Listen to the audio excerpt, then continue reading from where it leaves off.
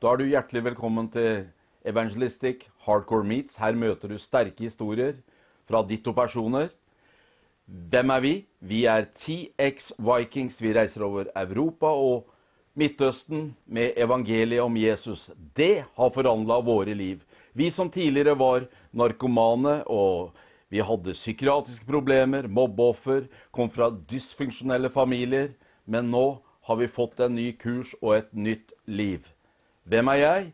Jo, jeg leder TX Vikings. Mitt navn Ture André Eriksen, kjent som Icebreaker, når vi danser rundt i nevnte områder. I dag skal dere få møte en gjest som har vært her tidligere. Hans navn Geir Martin Økland fra Stord. Han skal dele om bibelsmugling. Men først en TX-promo. Se på dette.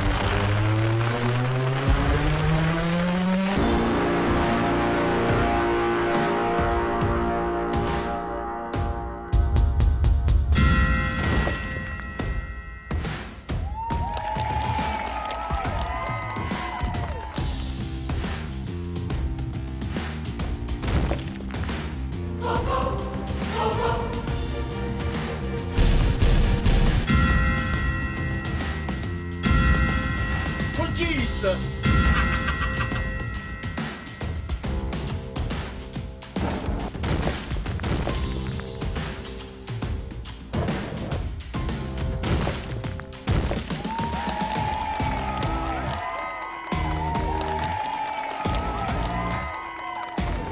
Det blir vekkelse, og det blir helbredelse, og det blir alt. Halleluja, åpen himmel.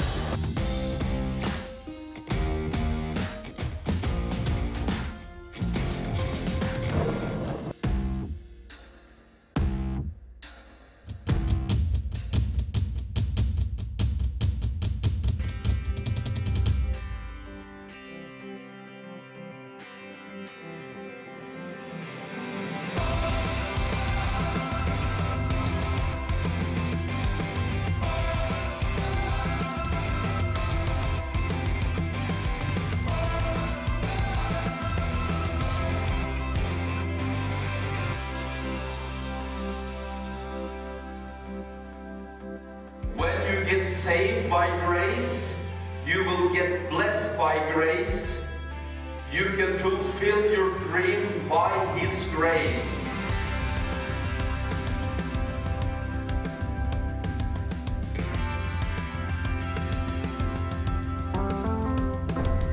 Wash me in the water, cleanse me in the mercy of your love. I need a heavenly touch.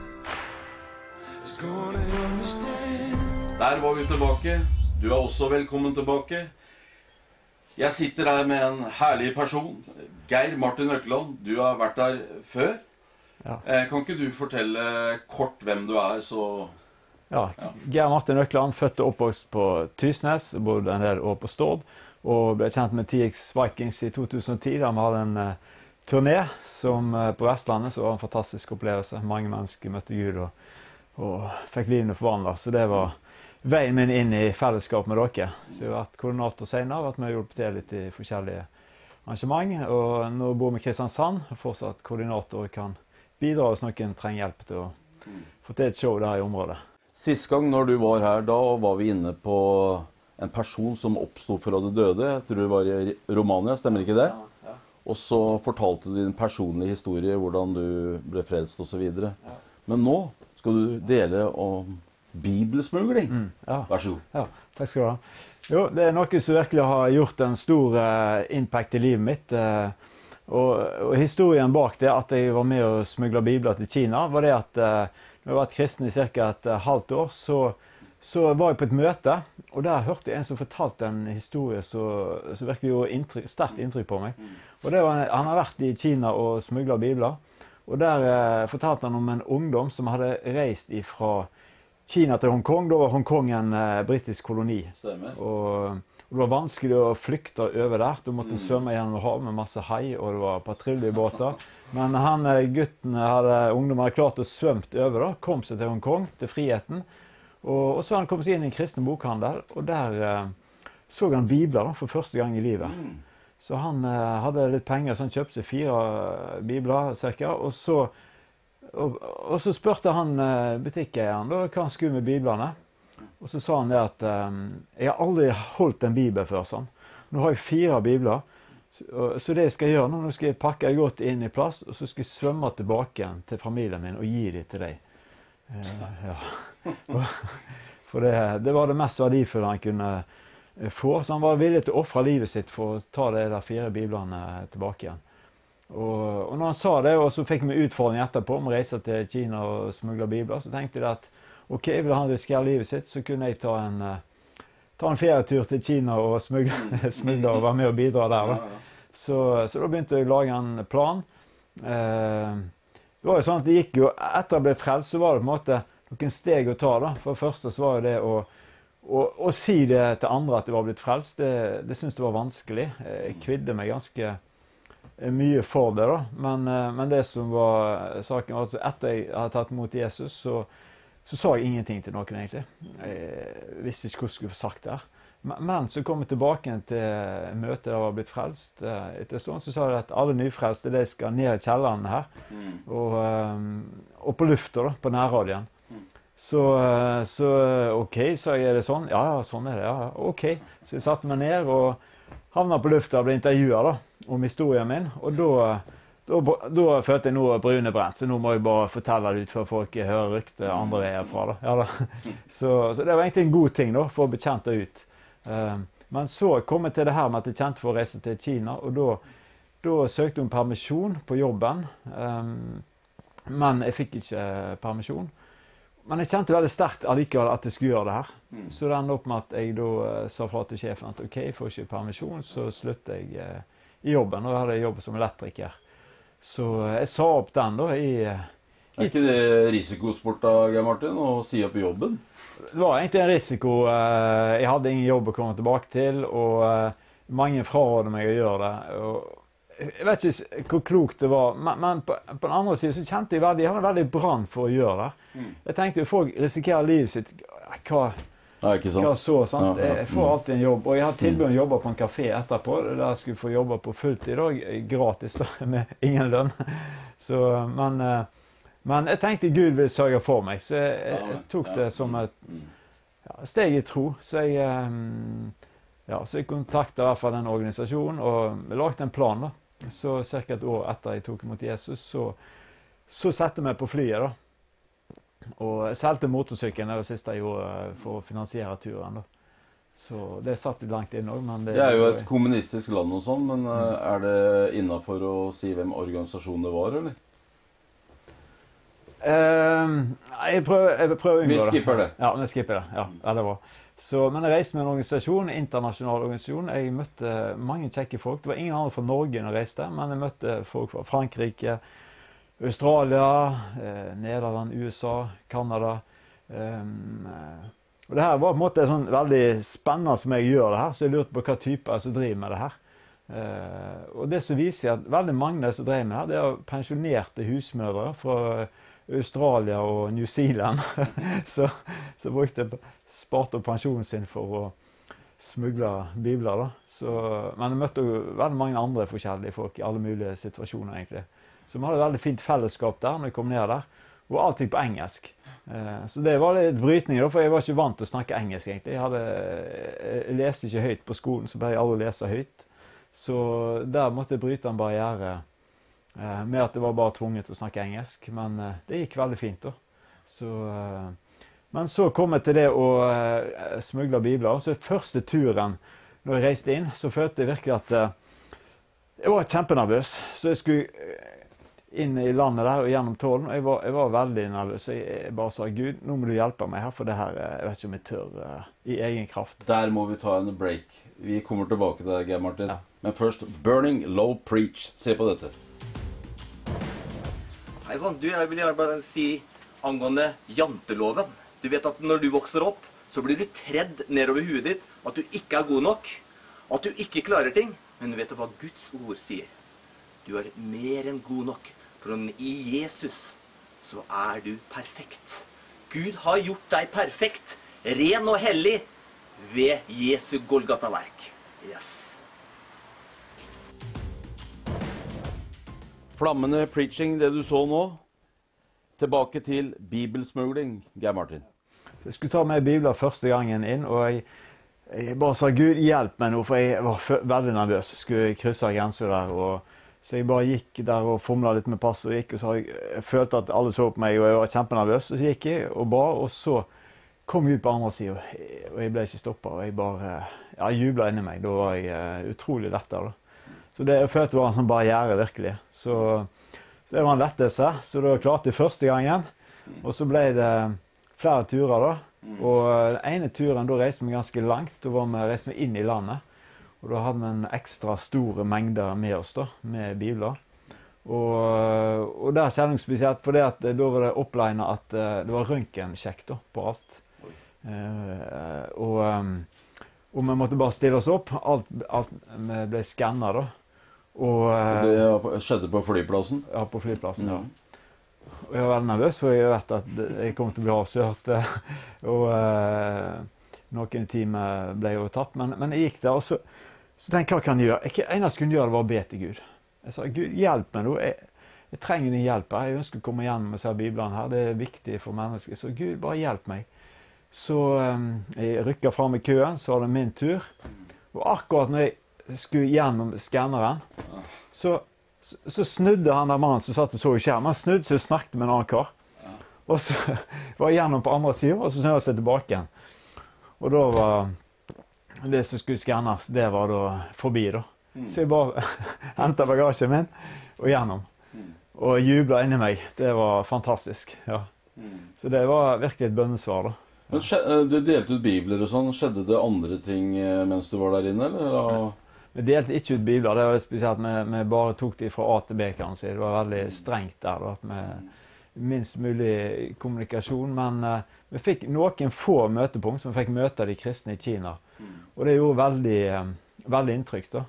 Og ene tingen det var det at vi var en plass som hadde veldig mange bibler. Vi var inne på et hotellrom, og der måtte vi ha TV-en på, fordi at det kunne være avlyttet. De lyttet ofte av rommene til utlendinger, som hadde TV-en på, prøvde å snakke i kodespråk, og så kom det noen unge jenter. En har studert teologi på et offentlig teologiuniversitet da, innenfor Tresell-menigheten. Men ved siden av det her så drev vi også med undergrunnsmenigheter, lærte opp nyfrelste og trengte Bibelen til det. Og hun skulle få denne lasten med bibler som hadde. Og hun kom opp på rommet vårt, så jeg var veldig nervøs, for det her var en kritisk øyeblikk. Hvis politiet kom nå, så fikk vi et problem, men vi ville sannsynligvis komme oss helskinnet ut igjen. Men jeg visste at hvis hun ble tatt, så var antageligvis hennes utdanningskarriere, den var over. Hun kom til å få problemer for å si jobb. Fremtiden hennes kom egentlig til å havne mer eller mindre i grus, sånn menneskelig sett, hvis vi ble tatt der. Hørte dere noe mer om hva som skjedde med dem som mottok Biblene? Hvilket frukter arbeidet ga? Ja, det gjorde vi altså. Vi hørte en historie om en person en som var blitt frelst, og jeg tror faktisk han har klart fått inn et nytestament inn i fengselscella si da. Men han hadde ikke kontakt med andre kristne.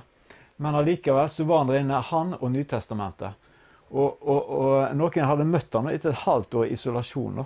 Og bare lest Bibelen alene. Og da hadde han funnet ut at han måtte døpe seg troens dåp. Det hadde han funnet ut bare av å lese Bibelen. Og de fortalte at han hadde så mye visdom, den gutten der. For han hadde lest og meditert på Guds ord og fått det inn i seg. Det var historie om jenter på 16 år som var evangelister, som reiste rundt og prekte evangeliet og så mange mirakel da. Altså, de har spurt, noen som intervjuer har spurt om de har sett mange døde som har vekt opp. Nei, ikke så mange. Jeg kom mente om det. Nei, det var kanskje sånn 5-6 stykker. Det var ikke så stor greie i forhold til andre. Geir Martin, hvis det er noen der ute som har lyst til å gjøre lignende eller bli med på det her, hva har du å si til dem? Ja, kan ta kontakt med meg eller oppsøke en organisasjon som driver med her. Det er flere som holder på med det. Og go for it. Det er så viktig. Det er mange mennesker som aldri får en sjanse til å få en bibel, så ikke noen smugler til dem. De har ikke mobil, de har ikke råd til å kjøpe seg en bibel. Så det er et stort behov. Så jeg vil bare oppmuntre dere til å be Gud om det. Ta 3 steg i tro og go for it. Veldig bra. Da får vi en sang, og så fortsetter vi.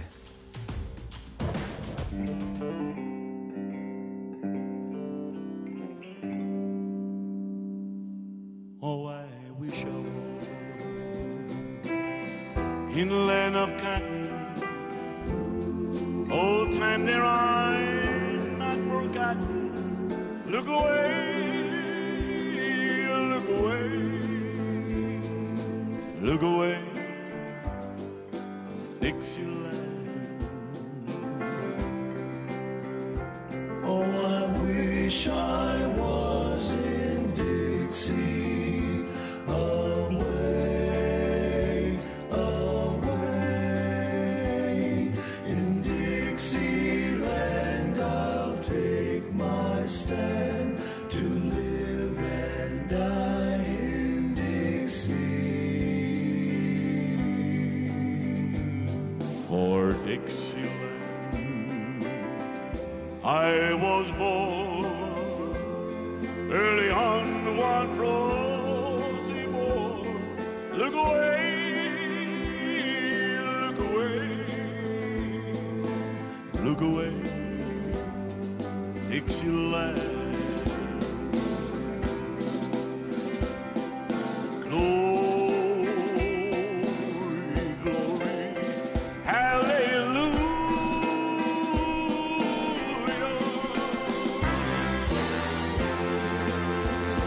Glory, glory, hallelujah.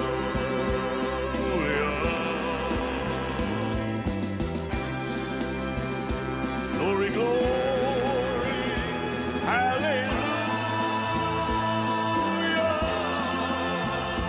It's truly marching on.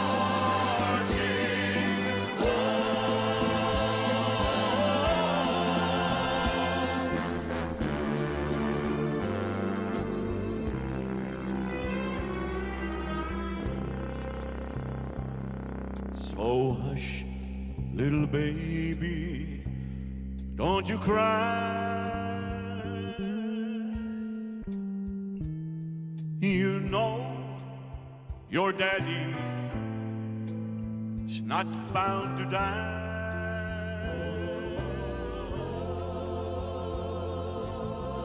but all my trials, Lord, will soon be over.